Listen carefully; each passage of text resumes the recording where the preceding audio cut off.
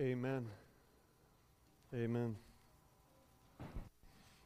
The sprouts can be dismissed at this time.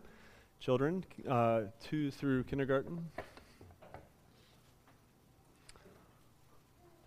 Turn to Matthew chapter 4 with me. Matthew chapter 4.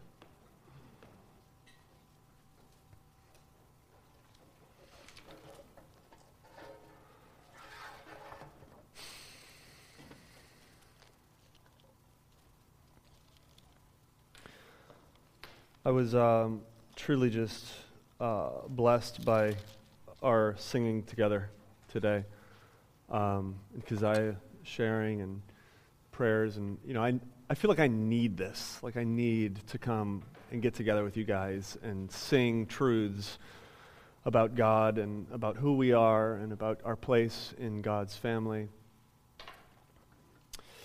Matthew chapter 4, verse 17. Read along with me, or follow along with me, rather, while I read. From that time, Jesus began to preach, saying, "Repent, for the kingdom of heaven is at hand." Look at verse 23.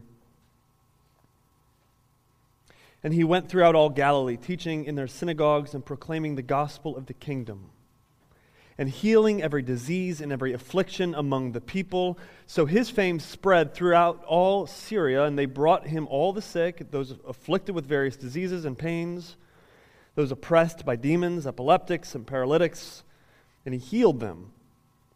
And great crowds followed him from Galilee and the Decapolis, and from Jerusalem and Judea, and from beyond the Jordan. Seeing the crowds, he went up on the mountain, and when he sat down, his disciples came to him. This has been a difficult week for many people, hasn't it? It's been a crazy week for many people. My heart, I feel like, has been heavy all week long. The father of one of our members passed at his funeral. The life that was lost right here, outside of our steps. Keeping the kids in class, in school, can't go on the playground, afraid of retaliation. Our fellow member, Kenny, lost his cousin over on Fulton Avenue to violence. I feel like my heart has been just these weights hanging on it all week.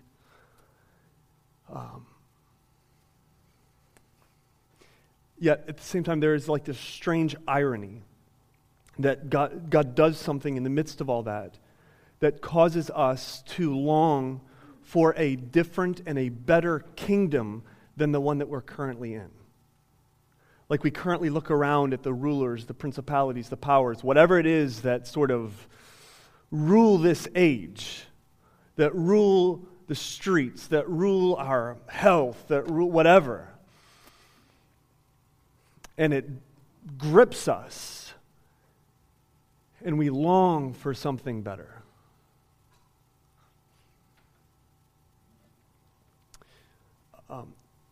We are entering into something better. A picture, a description of something better. A better kingdom.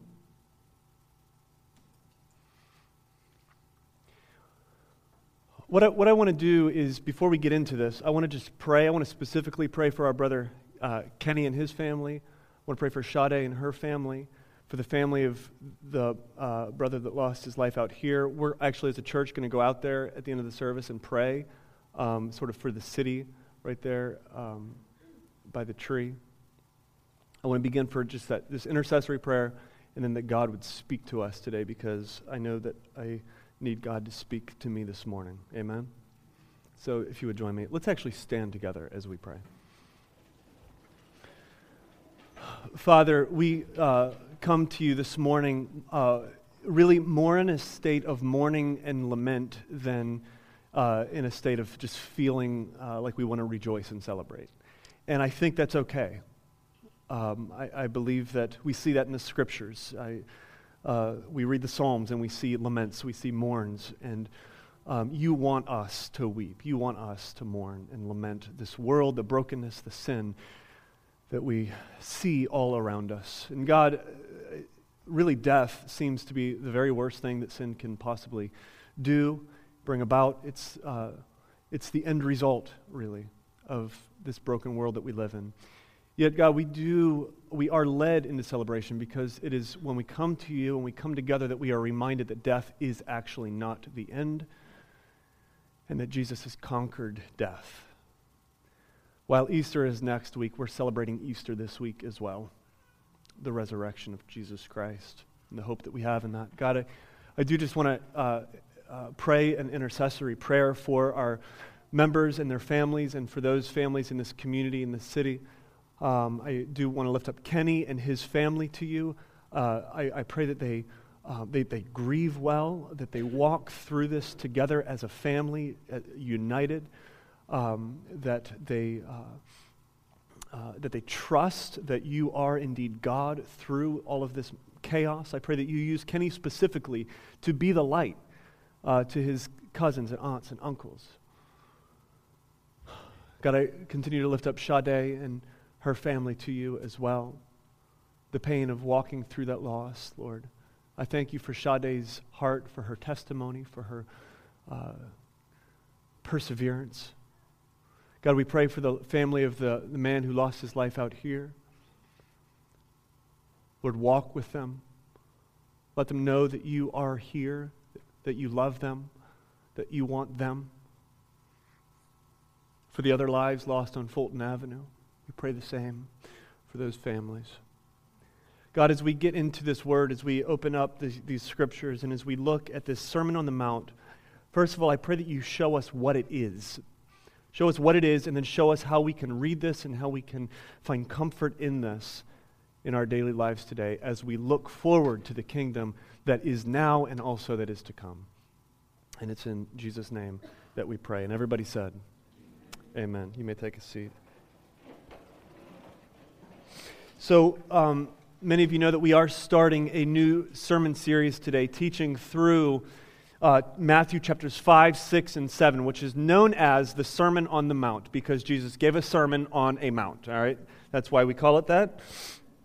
I would say it's the greatest sermon ever, because it came from the very lips of Jesus, and Jesus was a better preacher than I am. Can you believe that? Everybody say amen, of course. Let me tell you the difference between my preaching and Jesus' preaching, honestly. When I preach, or any other preacher for that matter, anybody that's called to preach, our only authority comes from when we are like resting and then proclaiming the truths that are found in this book, okay? So the only authority that I have over you as I preach is when I'm expounding the truth that's here. Do you see what I'm saying?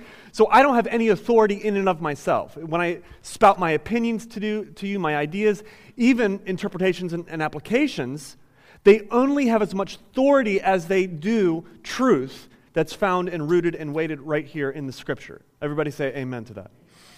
Now, Jesus, when he preaches, when he gives a sermon, every stinking word is the authority of God. Why? Because Jesus was God. That's like Christianity 101, okay? So if you are new to Christianity, you just got it. Christianity 101, Jesus is God. Everything he speaks comes with the very authority of God, all right? So Jesus can say, you've heard it said, but I say. I can't do that, okay? If you guys ever hear me say, go to Romans, and I read something, you've heard it say, but brother goes against the law, brother. But I say, immediately write me off, okay? I can't do that. My only authority, my job as a preacher actually, is to take what we find here, including the Sermon on the Mount, and expose it, the truth that's here, and then help you to understand it, to interpret it, and to apply it into your life. That's my job, all right? The way Jesus preaches is just entirely different. He just goes, and he says things, and we hang on to every word as the very word of God. And so Jesus, when he opens his mouth and he gives a sermon, we ought to listen, correct? So what we're doing right now is we are going to take the next couple months really and go through these 3 chapters and root ourselves into the Sermon on the Mount and try to understand what Jesus was saying and what it means for us and how we can apply it to our lives today. And here's what I think you'll find as you read chapters 5, 6, and 7, which, by the way, I implore you to do. If I can make any request of you, read Matthew chapters 5, 6, and 7 over the next couple months, like regularly. Immerse yourself in this. Incorporate it into your daily devotional time. Read a couple verses every day, maybe. Read the whole thing in bulk. Read it out loud. Just go through it and act like you're preaching it. Maybe it's what Jesus sounded like. Read it. And here's what I think you'll find. What I think you'll find is a picture of something, a description of something, and a kind of person that is more beautiful than you could have ever imagined without this sermon, okay? But I think you'll also find something that's more condemning, more convicting than anything else you've ever heard. Earlier this week, I read this out loud sitting at my desk in our office space, and I was just kind of reading it in my preaching voice. And by the time I had finished, one of my interns was like hovering over the partition wall, just like sucked into this sermon right here. And we sort of both ended with just like this awe and this time of silence and like, wow. And the impression we were both left with as we read the entire sermon through was this: that was more beautiful. It was a picture of something more beautiful than I could have ever imagined without it. And it's something more convicting than I've ever heard in my life. D.A. Carson, the theologian, he put it like this. He said, the more I read these 3 chapters, chapters 5, 6, and 7, the more I am drawn to them and the more I am shamed by them.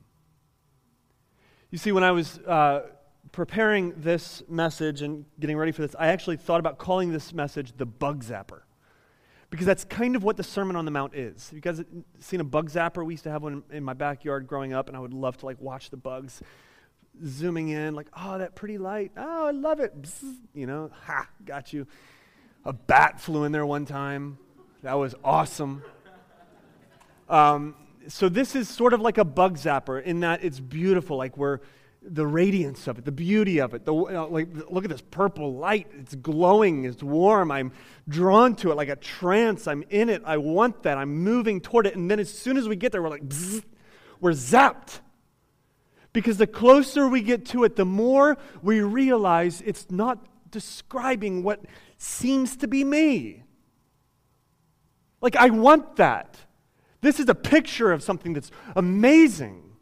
It's beautiful. It's more beautiful than I can imagine. And I'm shamed by it. Because I see time after time, line after line, word after word, how I fall short of the Sermon on the Mount. It zaps us. The same light that sucks us in destroys our flesh. But that's a good thing. Amen? Because God saves people who have flesh that's been destroyed, that's been smashed. It shows us that we need a Savior. So we are beginning the sermon. We're going to go through it. Today is sort of a very long introduction. So essentially kind of think of today as my introduction for next week's sermon. So instead of giving you a 2-hour sermon, which I knew most of you would actually probably want, but for the few of you that don't, I decided I would break this up into 2 different sermons. So this is the introduction, and then next week we're actually going to get into the teaching. Everybody cool with that? Let me start with somewhat of a rationale as to why we're going into the Sermon on the Mount. I've never preached through the Sermon on the Mount myself. I don't think it's going to be an easy thing to do, number one. Number two, it's not always easy to know what to do with the Sermon on the Mount. whether we should apply it, whether we shouldn't apply it. What is the Sermon on the Mount? There's a lot of questions, sort of theological questions that theologians debate about the Sermon on the Mount. But here's why I want to get into it, why I feel like we need to get into it. I feel like over the last couple months, the Spirit has been just kind of driving me back into the Sermon on the Mount and giving me this desire to go through it with you guys and to do a series in it. For two reasons. There's two reasons why I believe that this is sort of urgent, why we as a church, and then maybe broader, why we as a humanity, as a culture, as a city, need to listen to Jesus' words right here. The first one is the problem with Christians in particular. The second one is a problem with humanity in general. All right? Let me unpack that for you. The first one, a problem with Christians in particular. There is sort of this ongoing problem that exists within the church, globally, locally, with individual Christians, people that profess to be Christians, people that attend church, people that don't attend church. There are these problems, this age-old problem which exists today of law versus grace. Is it law? Are we under the law? Are there things that we have to do? Or is it grace? Are we under grace? Is the law canceled? Are the commands canceled? So on one hand, let me kind of paint this picture, and some of you may find yourself in one of these two categories. On one hand, we have what we could call the legalist, all right, or the moralist. This is a person who, if you ask them how they have come into a relationship with God, they would typically tell you about something they did. How did you become a Christian?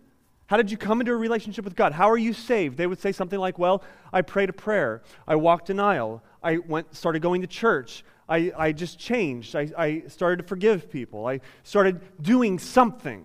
Like I did something. And because I did something, essentially I earned, they don't always say this, but this is how their mind works, I earned God's grace, or I earned a relationship with God. All right? And this can be very subtle. I mean, it can be very subtle. We can be someone who claims grace. We claim that we walk by grace. Yeah, I'm saved by the cross. But really, we believe that God is only pleased with us when we do the right thing. When we do something, we earn His approval, His thumbs up. All right? The moralist, the legalist, the person who doesn't understand grace. And so they would read the Sermon on the Mount, and this is why we're doing a very long introduction for this sermon. This person would read the Sermon on the Mount. They would feel the weight of conviction, and they would say, I'm going to try to do better. I'm going to put myself on a self-improvement plan. I'm going to figure out how I can live this out. I'm going to try to do better. And when they do good, okay, they turn the other cheek, slap, bam, turn the other cheek. Like literally, maybe they turn the other cheek, all right? They turn the other cheek, they do what Jesus says in here. When they do these things, they get puffed up. Look at me. I'm doing well. God should be pleased with me. God should, by the way, bless me. And if something goes wrong, like what happened this last week, like the entire week, if something were to go wrong in my life, well, I'm just going to turn my back on God because He owes me something. Because I've done all of these good deeds. I've behaved well. You guys following here? The moralist, the legalist, the one who earns God's blessings and favor. Very destructive when he gets into the Sermon on the Mount. It puffs him up, or if he doesn't do well, if he fails, then he's shattered. He feels condemned. Not sure if he can stand before God. Not even sure if he's a Christian. The moralist, the legalist. Now, that's sort of one picture, okay? The other group that you may find yourself in would be the licentious. The person who says, okay, so we have grace. And where there is sin, there is grace. Amen? So let us keep sinning so that grace may abound. You know, it's possible to preach grace and be misunderstood. It's possible to preach grace and for an individual to take that and say, I have a license to be driven by my flesh, to be driven by my desires. I have a license to, they would never say this, but this is what they're saying, to be my own God.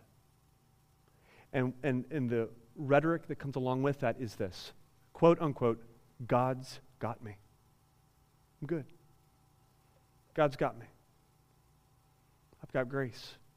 There's nothing I can do to lose it. God's got me. And so I will continue on sinning so that grace may abound. No one preached grace more than the Apostle Paul. And maybe no one was more misunderstood than the Apostle Paul. So the Apostle Paul in Romans, he says, in his letter to Rome, he says, there is no condemnation for those who are in Christ Jesus. That's a huge statement, is it not? If you like that statement, say amen or something, okay? There is no condemnation for those who are in Christ Jesus. Like none. Zero. Nada. No condemnation. Well, what if no condemnation? But if no condemnation at all for those who are in Christ. Everybody say in Christ.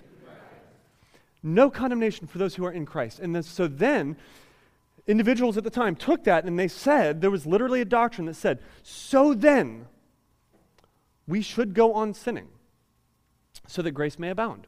Because where there's sin, there's grace. Let's make much of the grace of God. Let's show how gracious God is. So let's go on sinning. And to show the world how gracious He is. Paul addressed it in the same letter. He said, so then shall we go on sinning so that grace may abound? How does he answer that? Certainly not. Like, you don't get it. Like, if you believe that we can go on sinning so that grace may abound, if we believe that God's got me, that I'm good to go. I mean, guys, you don't understand grace. You're looking at your salvation as what's the word I'm looking for? Complementary. It's like a complimentary cup of coffee. All right? How many of you drink your whole complimentary cup of coffee? It's worth nothing to you. Is the cross complimentary? Is the grace of God complimentary? Just something that He just kind of randomly threw at you? We do not understand the costliness of the grace of God. We do not understand that the grace of God is not complimentary. The grace of God cost God dearly. It cost the Father His very own Son. For God loved the world that He sent His Son to die for the world. It cost the Son His very own blood. Your sin cost Jesus His blood. So yes, no condemnation for those in Christ Jesus, indeed. And every time we sin, we remember that is why Jesus bled.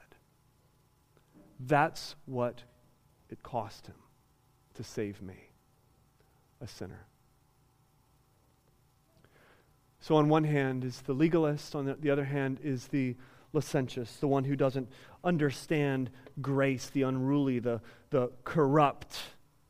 Let's go on sinning so that grace may abound. God's got me. This person doesn't grieve over their sin. They don't hate the dark. They see it all as a license to continue living according to whatever they want to do. So when we get to the Sermon on the Mount, this is what I want you to do, all right?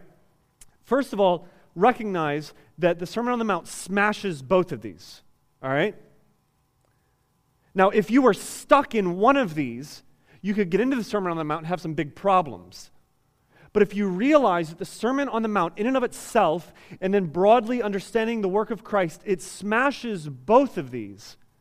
It frees you from the chains of both of these, from the chains of trying to earn the approval of God. We hit the Sermon on the Wall, and it smashes us like a wall. And Sermon on the Mount, it smashes us like a wall and says, you cannot earn the approval of God. You cannot do this. Give this to someone and say, go ahead and try it. It's impossible. You can't. Yet at the same time, we hit this, and how can we walk out of here licentious?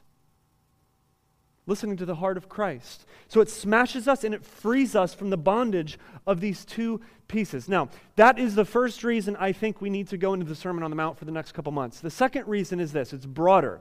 The second reason is the broader problem of humanity as a whole.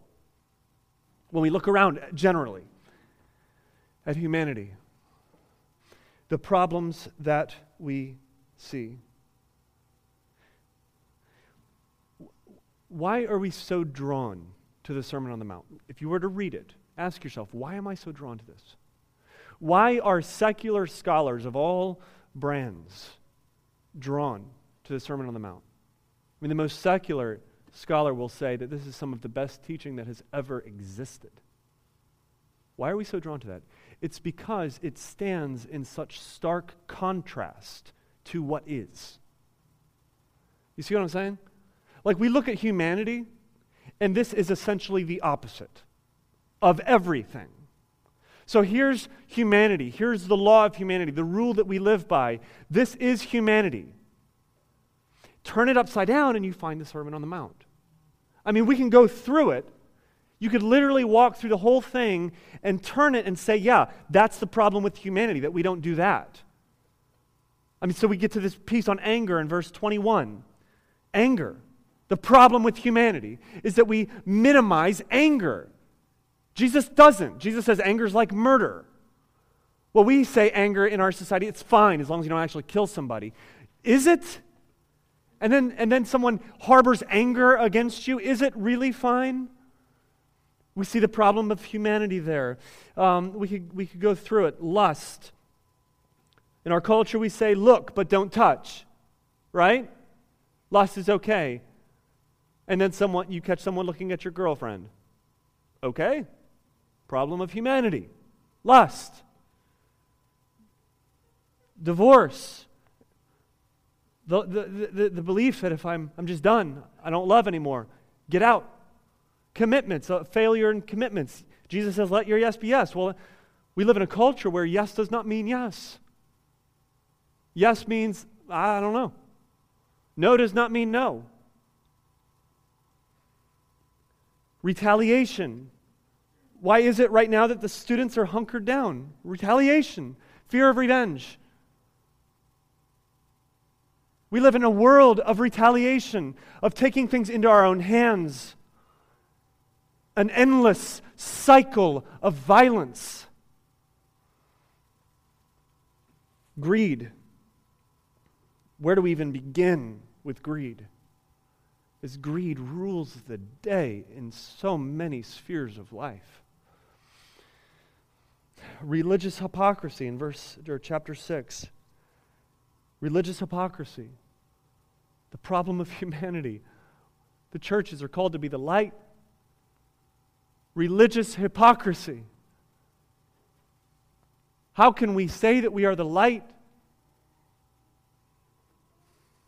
Worry and anxiety that grips us and that holds us, judgmental attitudes, a lack of faith, a lack of care for the other. We can go through the entire sermon and turn every line and say, that's what's wrong with the world that we live in.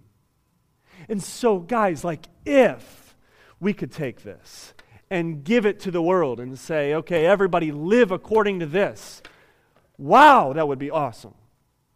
This is the answer to the problem of humanity, or at least points out the problem.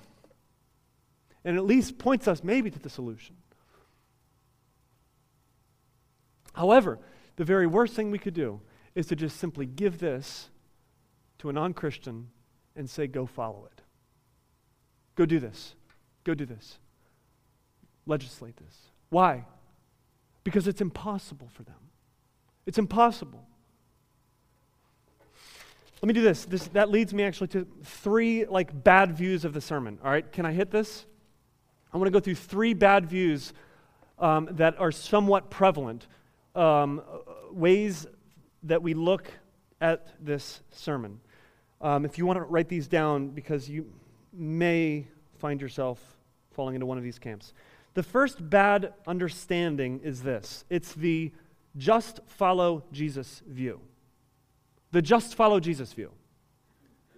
This idea that Jesus has come, he was a great teacher, there's a new social order, and if we could just simply get beyond all this doctrine stuff, if we could just simply get beyond all this bit about sin and substitutionary atonement and the Holy Spirit, spiritual warfare, if we could just get beyond all of that, and if we could just follow Jesus, then we would be okay. I was on another church's website earlier this week, and part of their vision statements, one of them was this.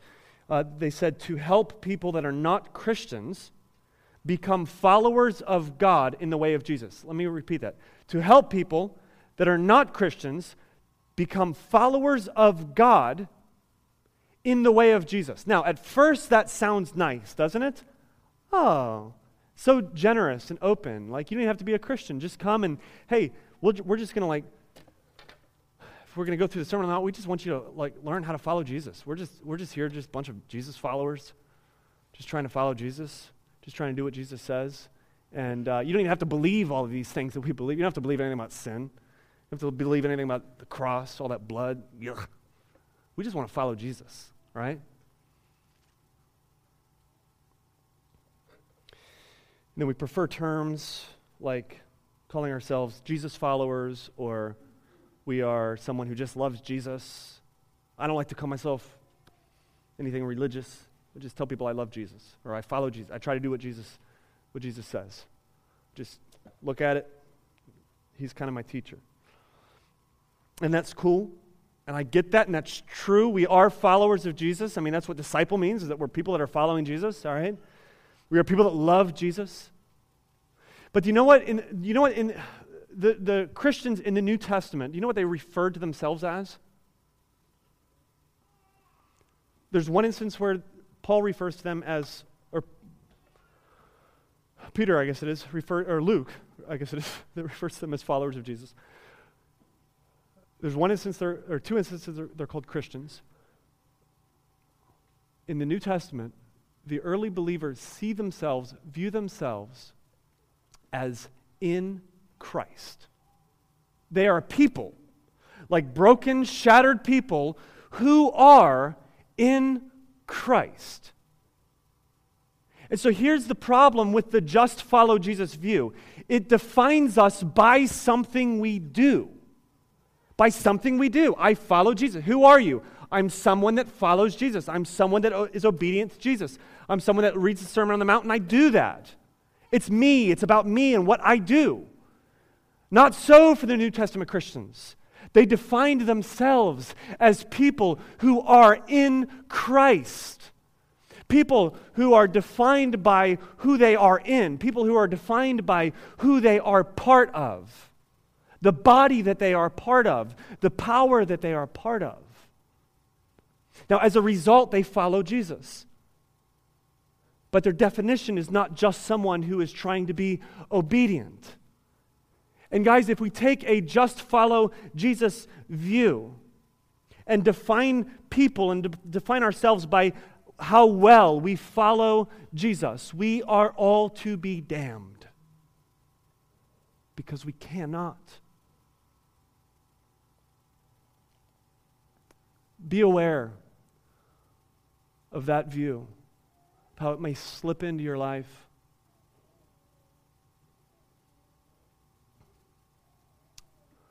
The second poor view in how we can view this Sermon on the Mount is this.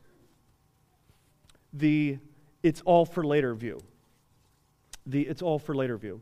Not extremely popular today, however, to some degree.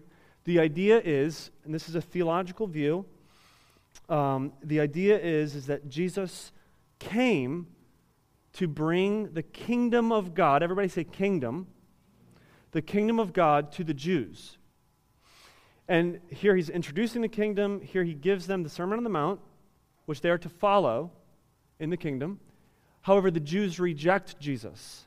And so sort of accidentally, the kingdom is kind of set aside, and the Gentiles are allowed now to believe in Jesus and have the gospel. And so now we're sort of living in this dispensation or this age of grace in the church And someday, down the road, in the sweet by and by, the kingdom will come back into light, and the Sermon on the Mount will sort of be prevalent again and important to us. But for now, don't worry about it.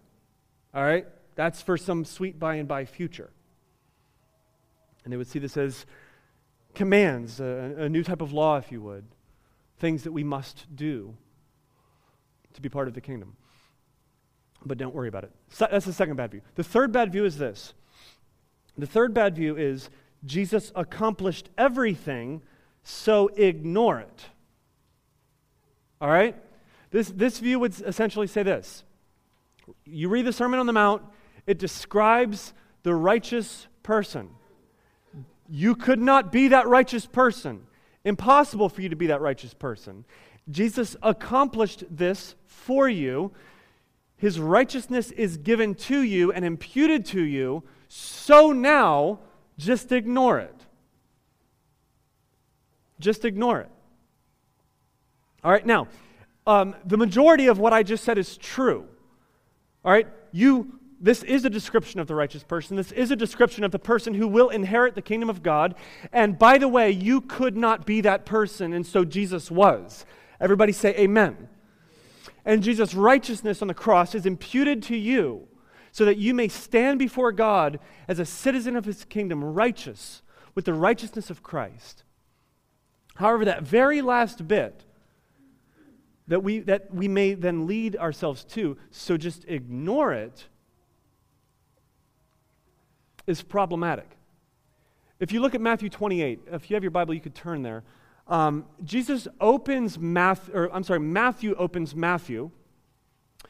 with the Sermon on the Mount, okay? Matthew chapter 5, one of the first couple chapters, bam, Sermon on the Mount for 3 chapters. Matthew ends his gospel in Matthew chapter 28 with what we call, and which we read this morning, the Great Commission. And look at the Great Commission in verse 19. He says, "Go therefore and make disciples of all nations, baptizing them in the name of the Father and of the Son and of the Holy Spirit, teaching them to observe all that I have commanded you." You guys get that? So go into all of the world, preach the gospel, baptize in the name of the Father and of the Son and of the Holy Spirit. We believe that. We do that, right? We preach the gospel. We regularly are celebrating baptisms. And that third and last bit, and teach them to observe all that I have commanded you. So there is this sense, I believe, there is this sense of this Sermon on the Mount that we are not to ignore it. That there's a piece of this, there's a sense, I believe, in Jesus preaching this and giving us this, that He actually meant for us to observe it. He actually meant for us to study it, to use it in our lives, to apply it in our lives. So what is the Sermon on the Mount? Those are the bad views. Let me kind of get into what the Sermon on the Mount is and how we should read it. I'll tell you what I believe the Sermon on the Mount is, and then I'm going to try to show you why I believe that. The Sermon on the Mount can be best understood as a kingdom manifesto, or as a manifesto given by Jesus of the kingdom of God. A description of who these people look like, a description of the citizen of the kingdom, a description of the ways of the kingdom, the norms of the kingdom, the witness of the kingdom. Let me show you why I believe that. Look at chapter 5, verse 1. Seeing the crowds. All right, so here's Jesus. He's walking around. He's healing people. I mean, miraculous things, paralytics, getting up, amazing things happening. Crowds start following him, like a lot of people, wherever he goes. He's sort of like the rock star kind of scene right now, just all over the place. Jesus, everybody's following him, the best thing since sliced matzo, right? Here's Jesus, crowds surrounding him. And verse 1, he sees the crowds. It says he went up on the mountain, and when he sat down, so he goes up on this mountain. Now, I don't believe that's to escape the crowds. If anything, I believe it's to try to find a venue, a place to address whoever it is that now comes to him. So he goes up on the mountain. And when he sat down, so in the ancient world, when there was someone teaching, the rabbi would be teaching, he would be sitting, and everybody else would be standing to listen, which I kind of like that. We should reverse this. And I'll sit. I'll just bring my easy chair in, and you guys stand. Can we do that next time? So Jesus sits down, and he sits down, and his disciples, it says, right there in verse 1, his disciples come to him. So who is this addressed to? Let's be clear. His disciples. Now, Matthew uses this word disciples very broadly. He's not using this word disciples just to refer to the 12 disciples. Throughout the gospel, he uses the word disciples to broadly refer to all people who are interested in hearing the voice of Jesus, in following him, and in hearing what he has to say, and listening to his instruction, okay? So these are probably crowds of people, most likely, I believe, that are now coming to him as he sits down, and he's addressing the disciples, followers. Let's just Christians, all right? Citizens of the kingdom. This is to these people. So what this is not then is a description of how to become a Christian. And this is an important point. When Jesus opens this up and he goes into the entire Sermon on the Mount, he's not saying you must do all of these things to become a Christian. You must do all of these things to become a disciple. What does it mean to become a Christian? What does it mean to become a disciple of Christ? Well, let's go back to verse 17. Look at chapter 4, verse 17. From that time, Jesus began to preach, saying this. Look at it. Repent. Everybody say repent. So that means turn. That word repent literally means change of mind. All right? It doesn't even mean something that you do. It means a change of mind and a turning of mind, like a renewal of the mind. I'm not doing that anymore. My mind's changed. Repent. Why? Look at it. For the kingdom of heaven is at hand. So what Jesus is saying here is that the kingdom of heaven, or the kingdom of God, we can use those terms interchangeably. It's here, it's alive, it's active, it's at hand. You can now enter into it. And so it's time now to turn, to change your mind, to repent. Look at verse 23. When he went throughout all of Galilee, teaching in their synagogues and proclaiming, look at it, the gospel or the good news of the kingdom. So he's going around saying the kingdom of God, the kingdom of heaven is here, it's at hand, repent. He's preaching the gospel, he's preaching the good news. We see elsewhere that Jesus says repent and believe the gospel. That's how we enter into the kingdom. It's here, it's alive. Listen, the kingdom of God is among us now. It's not just something that is to come later. The kingdom of God is alive now. There is a true kingdom where God is ruling and reigning in our hearts and in our lives. It's not a geographical kingdom. It's not a kingdom that we can right now see, that we can touch. But nonetheless, it is a kingdom that is alive. It's a kingdom that is active. And let me give you a picture of this kingdom that we're talking about. I was sitting with a friend a few weeks ago, and my friend was talking about the challenges of life. Anybody have challenges in this life? Tears in this life? Loss in this life? Trying to understand our faith in light of the world that we actually live in.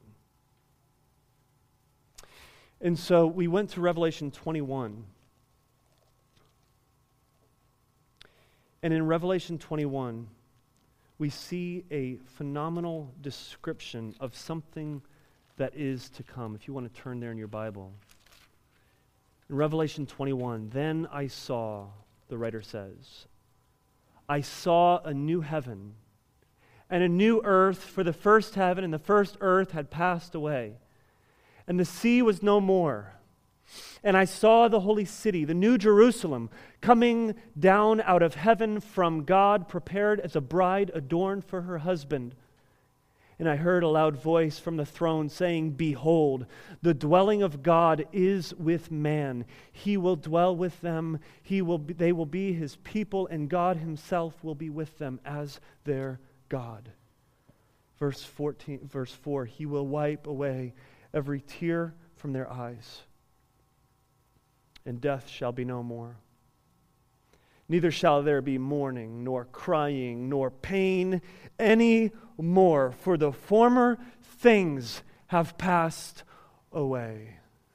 And what I told my friend was, you are a citizen of that. You are a citizen of this kingdom. Listen, becoming a Christian, repenting and believing the gospel is nothing less than a transfer of citizenship from the world that we live in, this kingdom of darkness gripped by anger and retaliation and lust and greed, a kingdom that is darker than we can imagine. A transfer of citizenship in this kingdom to citizenship in that. So we are citizens of that kingdom. And listen, that kingdom is still to come. There is a sense where the kingdom is still to come. Like I said, we cannot touch it. We cannot see it right now. There is this fullness of it that has not yet come, which one day will, as the kingdom of God just crashes to earth. And we see it. And this darkness is no more. The tears are no more. Death is no more. But it's also alive now. It's alive in our hearts as we submit ourselves to the King, as we submit ourselves to the Lord, as we are given a new spirit, as we're given a new mind, as we're given a new heart, as the Spirit of Christ literally enters into us. We have this kingdom now. And what we do on Sundays is we come together and we say, this is who we actually are. This is what we actually are. You see, throughout the week, we go through this week, living in the political world, in our workforces, living in our neighborhoods, in your homes. We face challenges, we face work, we face loss, we face all of these things in this world. And we are as aliens just passing through, all right? We're strangers in this world. It seems strange to you, doesn't it? But this is what happens when we come together on Sundays. When we come together on Sundays, we're like a bunch of aliens who are taking off our costumes, our human costumes, if you would, and we're saying, hey, this is who we actually are. We are a family here. We have a real union with one another that is closer than any other kind of union that we can imagine in the world. We have a connection with each other throughout the week, 7 days, that we can't always feel, but it's there. And we come together on Sundays and we sing these songs of truths that are found in the Scriptures, and we listen to the word that's preached. And what we're doing as we fellowship, as we pray with each other, as we put our arms around each other, as we listen to each other's hearts, what we're doing is reminding ourselves that we are citizens of this. We are citizens of the kingdom of God. This is who we really are. We are people not just simply trying to do something. We are people that are in Christ.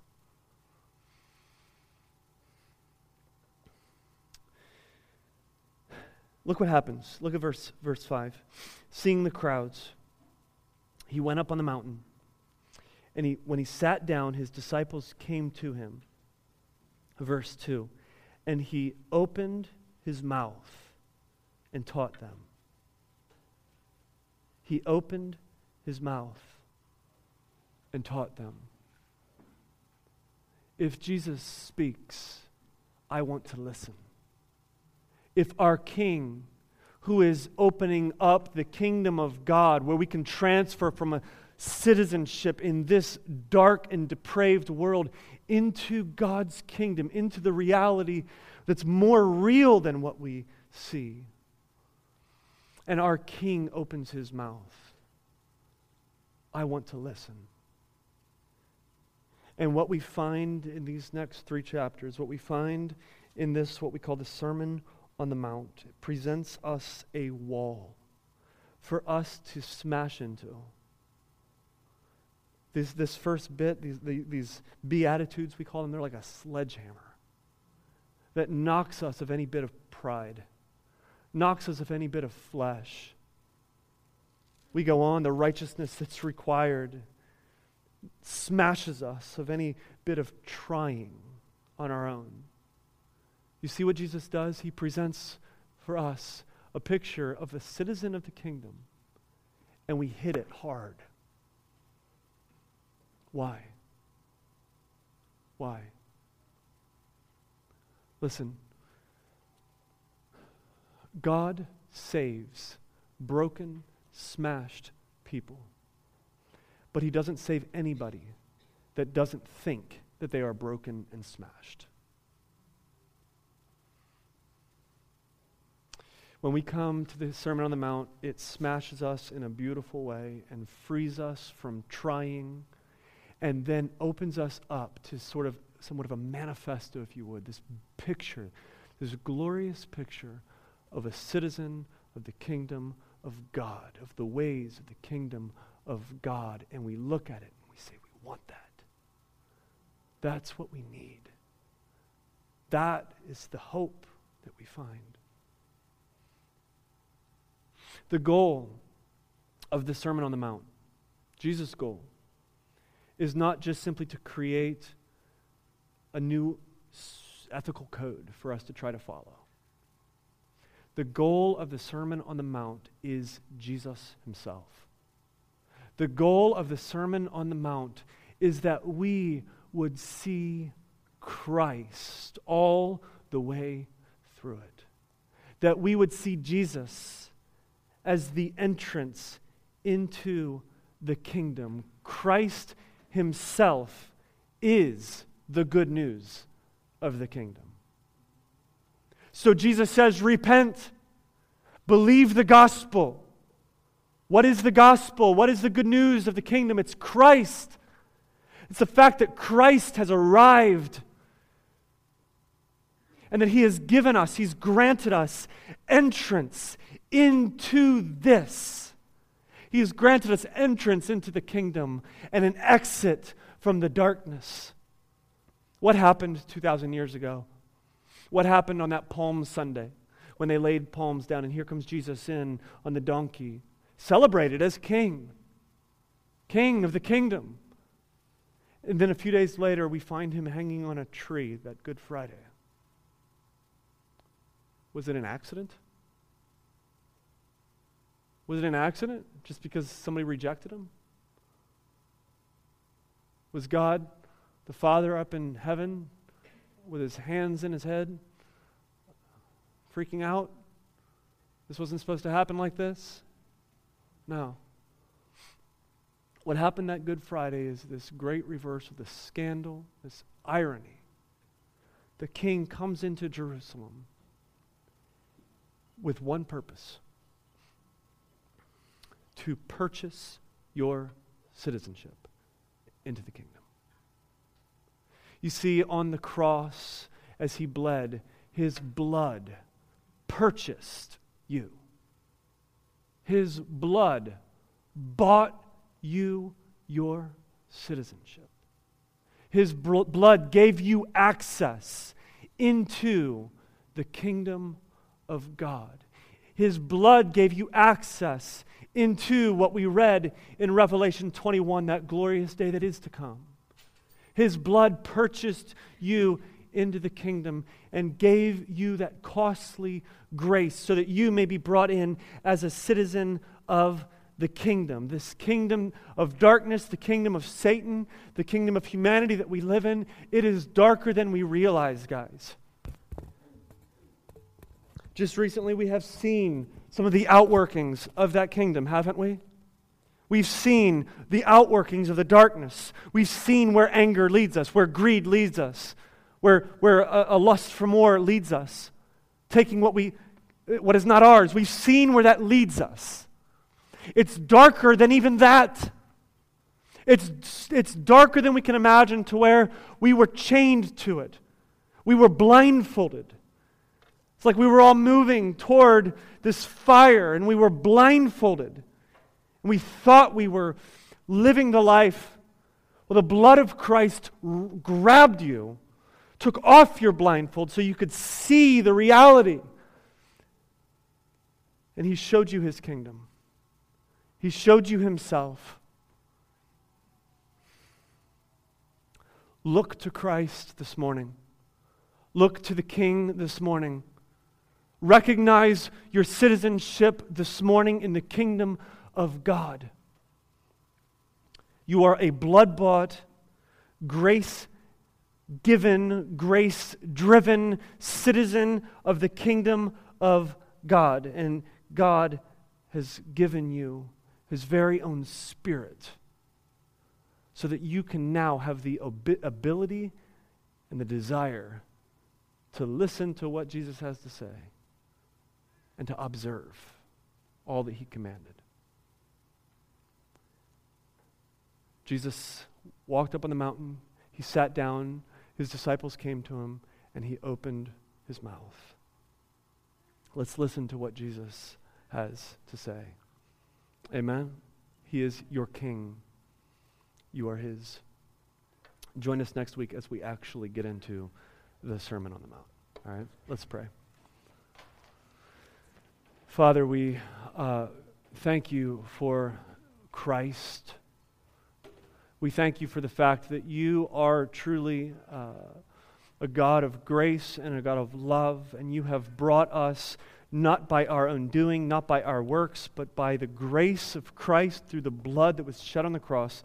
You have bought us, You have purchased us, and You have brought us into Your kingdom.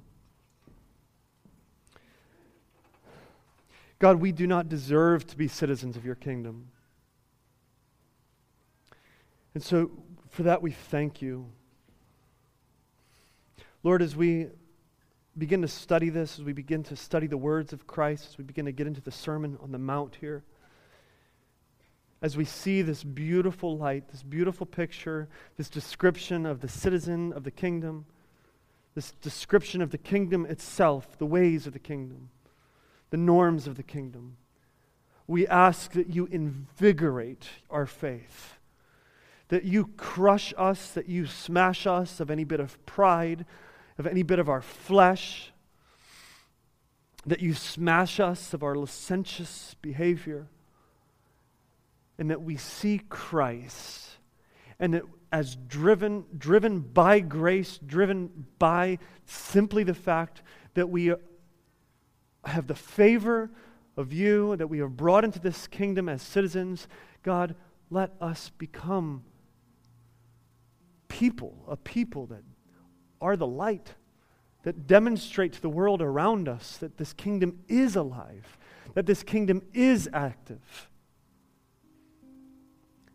And we pray that more people become citizens of this kingdom. Do the work, Lord, that only You can do. And it's in the name of Jesus that we pray. And everybody said, amen.